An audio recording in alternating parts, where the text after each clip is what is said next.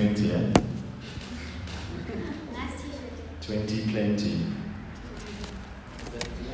I'm going with 20 plenty. Jeez, eh?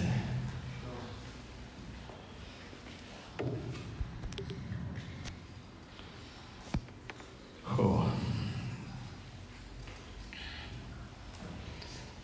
I had a dream last night, and I don't normally dream or have like very memorable dreams. And when I woke up, it was 10 minutes past 2, and it was like such a powerful, it was such a like vivid dream, and I just thought I'd start with that.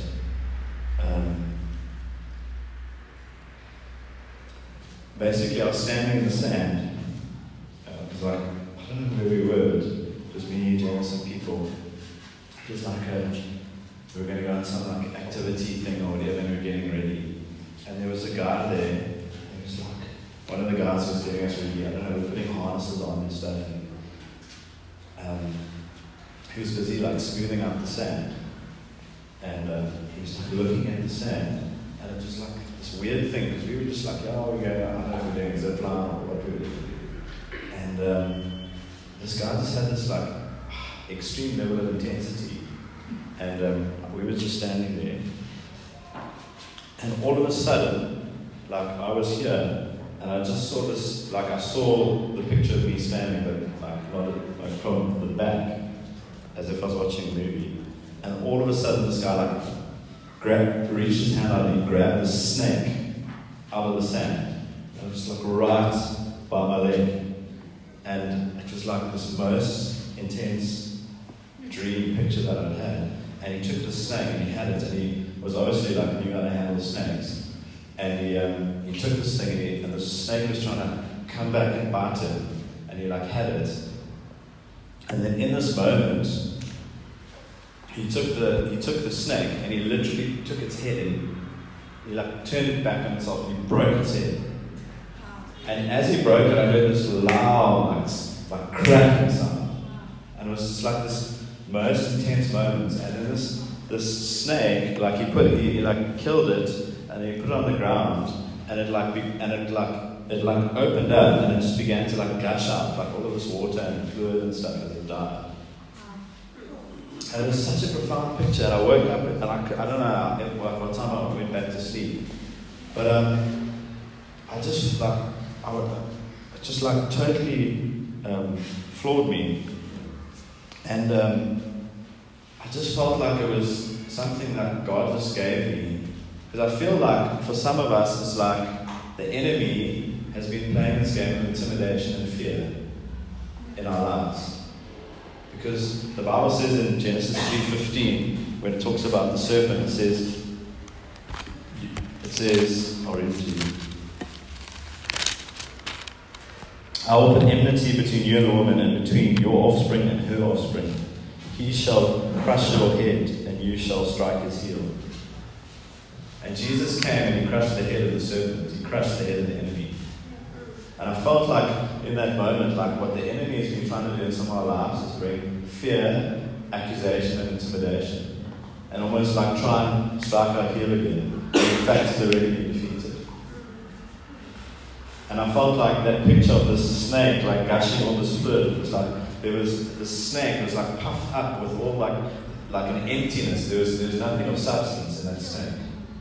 And like as soon as that it was like pulled out, and like its head was broken, like it just gushed forth and showed forth what it is. And I feel like that's a picture for many of us, where the enemy's been having a field day trying to intimidate us and trying to get us to step away from the place that we should be inhabiting in God. And it's like he's built up, for many of us, we built up this fear in our lives because he's just intimidated us, or he's accused us, or he's come in and he's brought confusion, or he's come in and tried to attack our finances, or tried to attack relationships, or tried to attack situations. And it's like the Father saying, no more. And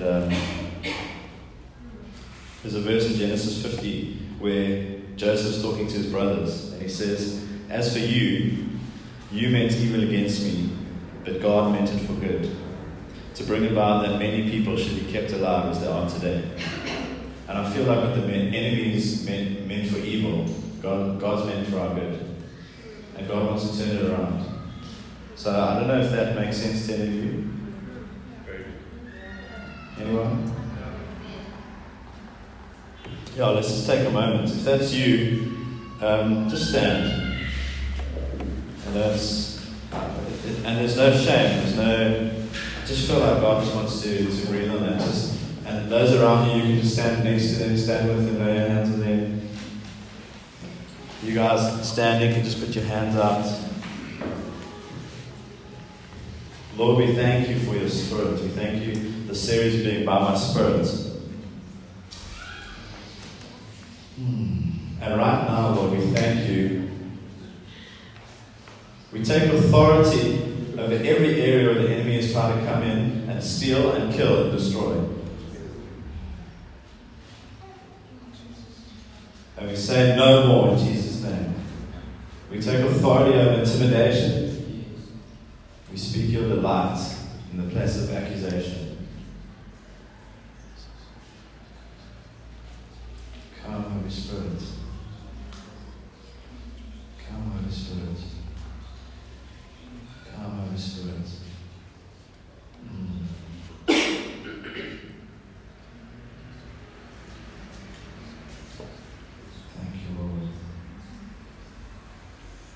You know that feeling when you wake up and you're just completely overcome by dread and anxiety?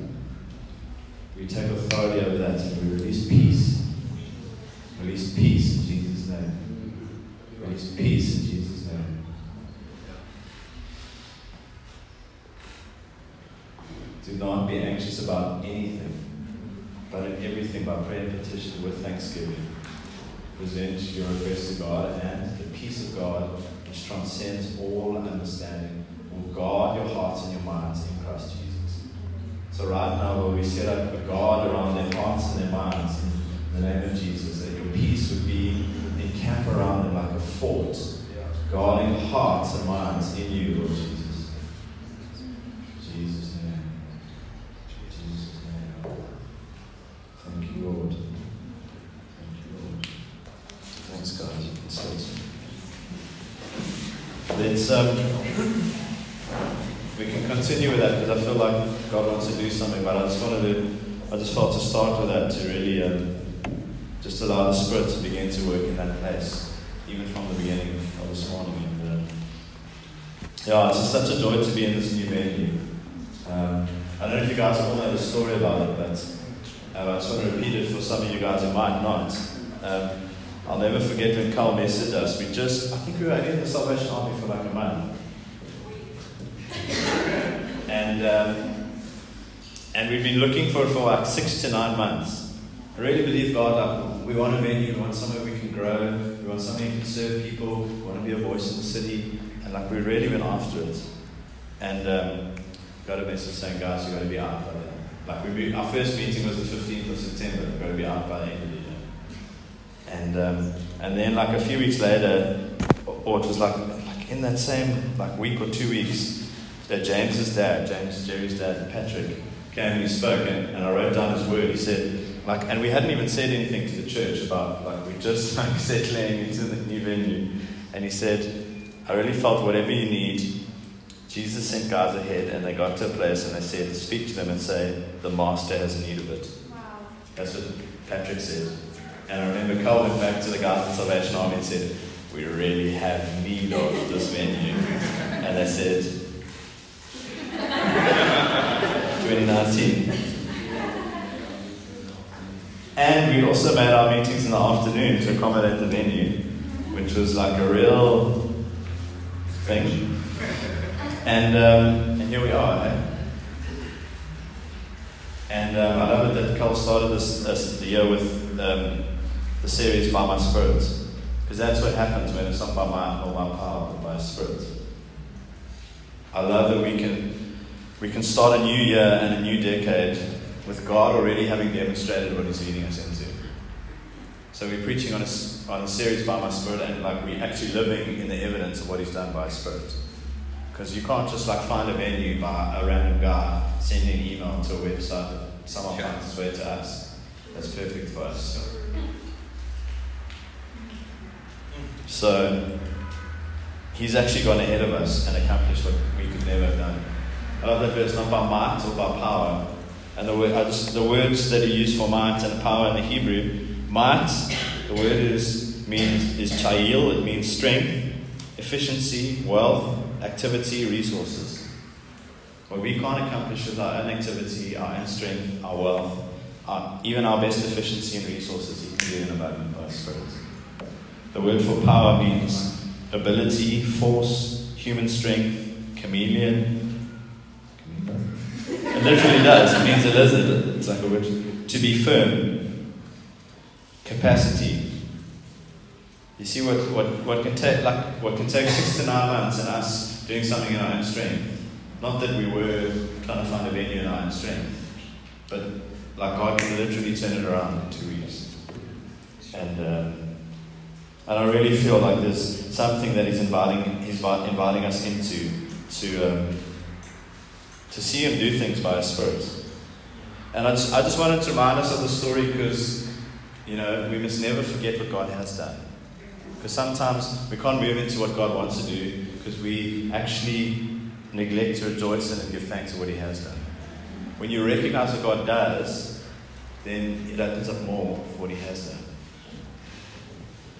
Yeah. Thanks, Jess.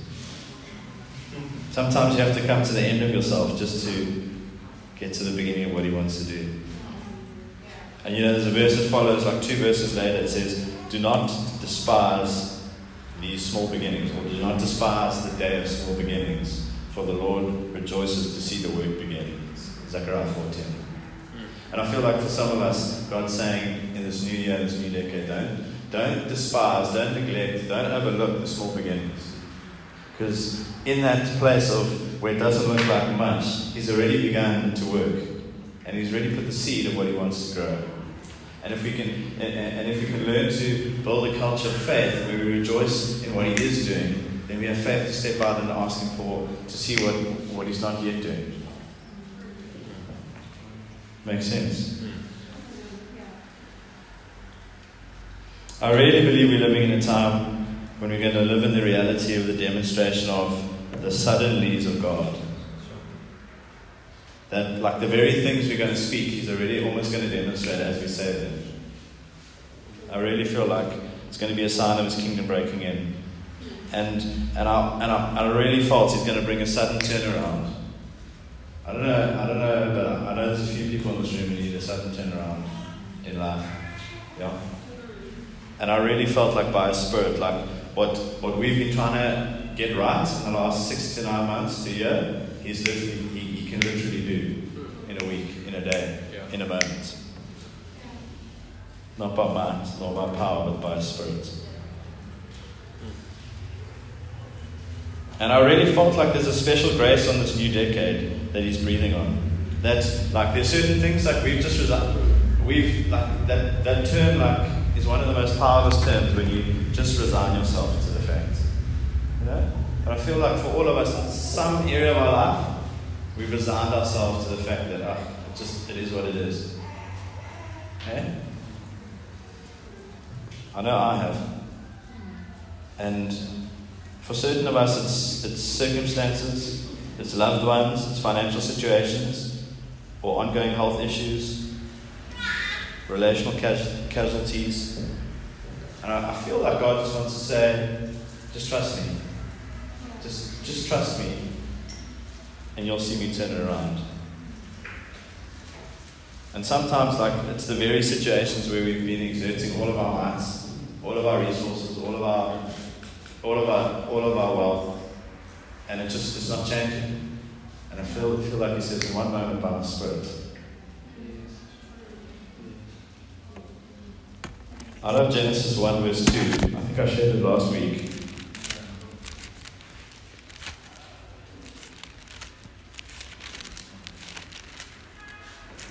The earth was without form and void, Darkness was over the face of the deep, and the Spirit of God was hovering over the face of the waters. The earth was without form and void. And the Hebrew actually uses two words. It's like a rhyming, it's tohu and bohu. Which actually, it's like Hebrew poetry, like the way of expressing the same idea using two very similar words. So the word tohu means formless or confusion or emptiness or desolation, and bohu means emptiness. Could also mean a worthless thing. And it's like you get this picture of like the Spirit at the beginning. He's hovering over like the things that are empty, formless, empty, worthless, confusion. It's like I just had a sense of God saying the very areas in our life that cause confusion, the Spirit, He's already brooding over them. He's already moving over them. The place that looks empty, the place that looks dark, the place you think in your life, you're like, I've got nothing going for me in this area. It's like the Spirit is already moving. He's already brooding. He's already moving.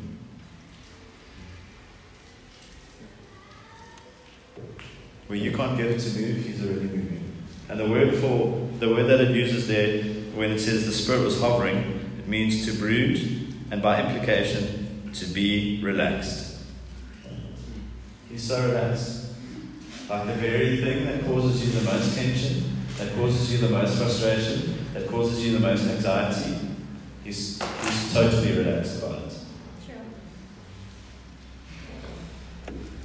He's completely relaxed. He's not flustered. He's moving over the unmovable circumstances in our lives. He's hovering over you with love, power, insight, brilliance. Not by mind, not by power, but by the Spirit. And I love it because He doesn't stop at brooding, but rather, and then it says, and God said, let there be light. The Spirit's already moving in those areas where God wants to speak and declare a reality. He wants to speak into something that isn't and call out something that is.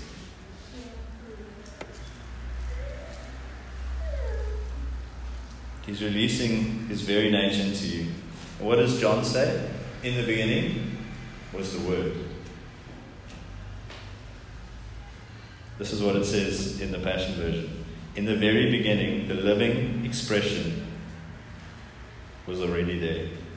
And the living expression was with God, yet fully God. They were together, face to face in the very beginning. And through His creative inspiration, this living expression made all things. For nothing has existence apart from Him. Life came into being because of Him, for His life is the light for all humanity. And this living expression is the light that bursts through gloom, the light that darkness could not diminish. The Word became flesh and dwelt among us. He comes in, he speaks light, and God comes into your situation. And you actually, when you see that He's in your situation, you realize He was already there. He was there all along. And I love it. The light that He spoke in the beginning is still as light and as active as the day He said it would be light. It's not crazy. Like all those pictures that you see with NASA and these new telescopes, like they're saying these galaxies are like billions of light years ago. So it's light that's been traveling since the very moment God said let there be light.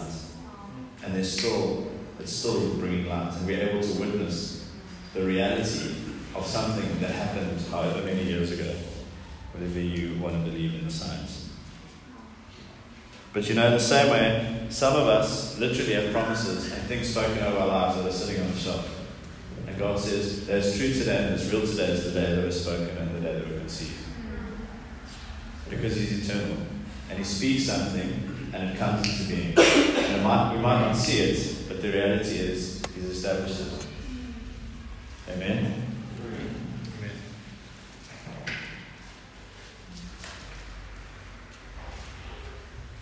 I want to read this from John 20.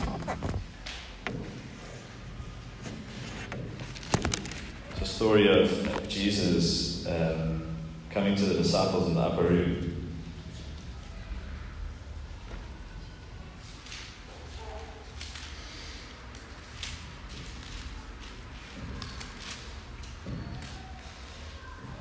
John 20:19-23. On the evening of that day, the first day of the week, the doors being locked where the disciples were for fear of the Jews, Jesus came and stood among them and said to them, "Peace be with you." When he had said this, he showed them his hands and his side. Then the disciples were glad that they saw the Lord. Jesus said to them again, "Peace be with you. As the Father has sent me, even so I am sending you." And when he had said this, he breathed on them and said to them, "Receive the Holy Spirit. If you forgive the sins of anyone, they are forgiven. If you withhold forgiveness from anyone, it is withheld." I love it that Jesus comes into that moment where they're like totally living in a place of fear, and he releases the Spirit on them. It says, the doors were locked where the disciples were for fear of the Jews, and Jesus came and stood among them. I love that Jesus just like he enters our fear. Like all the barriers that we put up to God entering, it's like he'll just find a way through our walls. It's like you can put up walls, you can block yourself off, you can have that area in your life where you're just like, no, I'm just going to allow fear to dominate. And next moment Jesus is there. You're like, no, but I'd closed, no, he's there. And what does he say? Peace be with you. It's profound. The enemy wants to come and cause us to live from a place of fear and intimidation. Why? Because when you're living in fear, you can't go forward. What does Jesus say? In verse 21, "As the Father has sent me, I'm sending you." It's like the most ridiculous situation. He's come into a room, they've locked themselves in the room, and he says, "I'm sending you."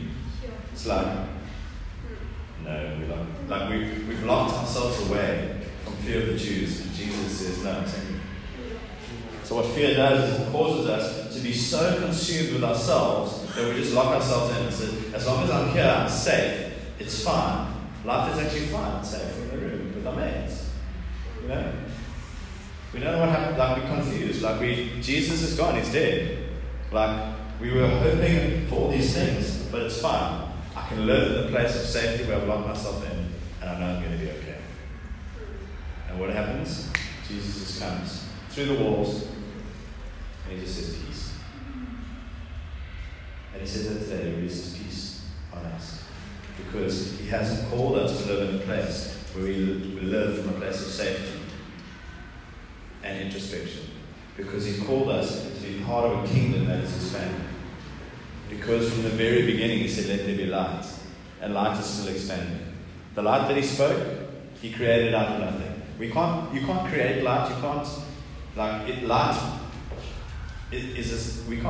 we still don't even understand. Is it a wave? Is it a particle? Is it a particle of waves? That scientists still don't understand. And the light that he spoke and he created is still expanding. And the nature of the kingdom is always expansive. And God says to you, I want you to live in an expansive place. That's what John says in John 3:34. He who speaks the word of God has been given the Spirit of God without measure. You've been given the Spirit of God without measure. Which means there's no limitation. And God says, for some of us, we place limitations on our lives, and he says, I'm calling you to unlock the doors and break off limitation and live from a place of peace, because I want you to go. Because if you try and live from the place of your own measure and your own limitation, you'll live from a place of lack. And I was walking on the prom the other morning, and I took that photo that's at the back there of, I don't know which pool that is, someone will know, Rich Martin will know which one that is. And I was just walking and running and praying and listening to music, and I was like listening to the worship song. I was just overcome, and I felt like God said, you can live from the place of your own limitation and measure, like that pool, and you can try and give out of that place, and you're going to give to a point of limited capacity. Or you can live from the ocean of my goodness and my extravagance. And you can never measure it. And I realized what God said. It's like, you've been trying to be extravagant, but your starting point has been your own limitations. So you can only be so extravagant and you think, I'm not going to have enough. But when your starting point is me, and that I've got no limitations, then you can reflect the extravagance of my kingdom. when you have an encounter with the extravagance of the love of God, then you can give it away freely because you know there's never an end. Sure. And that's what happens when you live from a place of not by our own minds, not by our own strength, but by His Spirit. And I love it. It says, when He had said this, so He comes into that place of fear. He says, peace be with you. When He had said this, John 20:20 or 20:20. When He had said this, He showed them His hands and His side. Then the disciples were glad when they saw the Lord. And I've been thinking about this a lot. Why? Like Jesus got a perfectly new body when He was raised from the dead, yet His scars remained. And He wasn't afraid to hide His scars and His pain from His disciples or from the new creation. And I was like, He comes into this place of fear and He says, look, I've been there. I've been into a place of pain. I've been into a place of being alone. And I've made it out of the grave. So in every place of pain, in every place where you're fearing, or like your worst fears come true, I'm with you in that very place. I see your scars, and I'm not ashamed of them. He sees our weaknesses. He's not ashamed of our weaknesses. Like, why does Paul say, your power is made perfect in weakness? His power is made perfect in our weakness. The very things that sometimes we try and overcome, maybe God just wants to breathe on them and just allow Him to use those things to demonstrate His goodness and His kindness. Then Jesus said to them again, peace be with you. Like an overwhelming peace. The Father, relentless. He just continues to release the substance of who He is over them. Peace was His reality, so He could release it over them.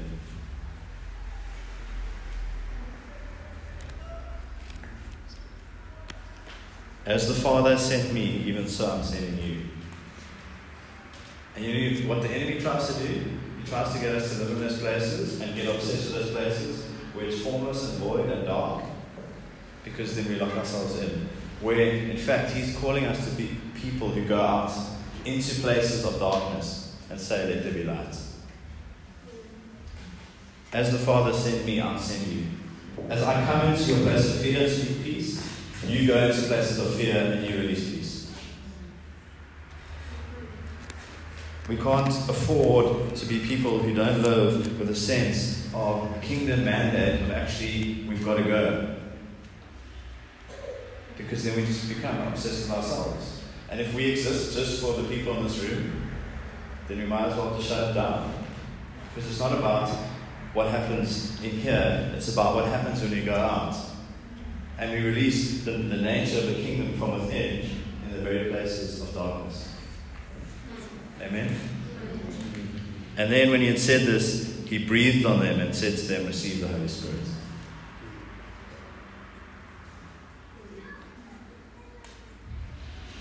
This is what the commentary on the Passion says. The Greek word used here does not appear anywhere else in the New Testament. However, it is the same word found in the Septuagint for God breathed into Adam's nostrils the breath of life. The beginning of new creation life came from the breath of Jesus. Just as God had breathed into the dirt of Adam's life and called out life, Jesus breathes into the disciples and gives them this new heavenly reality by the Spirit. It's like the new creation has come. Jesus said, the old is gone, the new has come, and He breathed and released the life of the Spirit.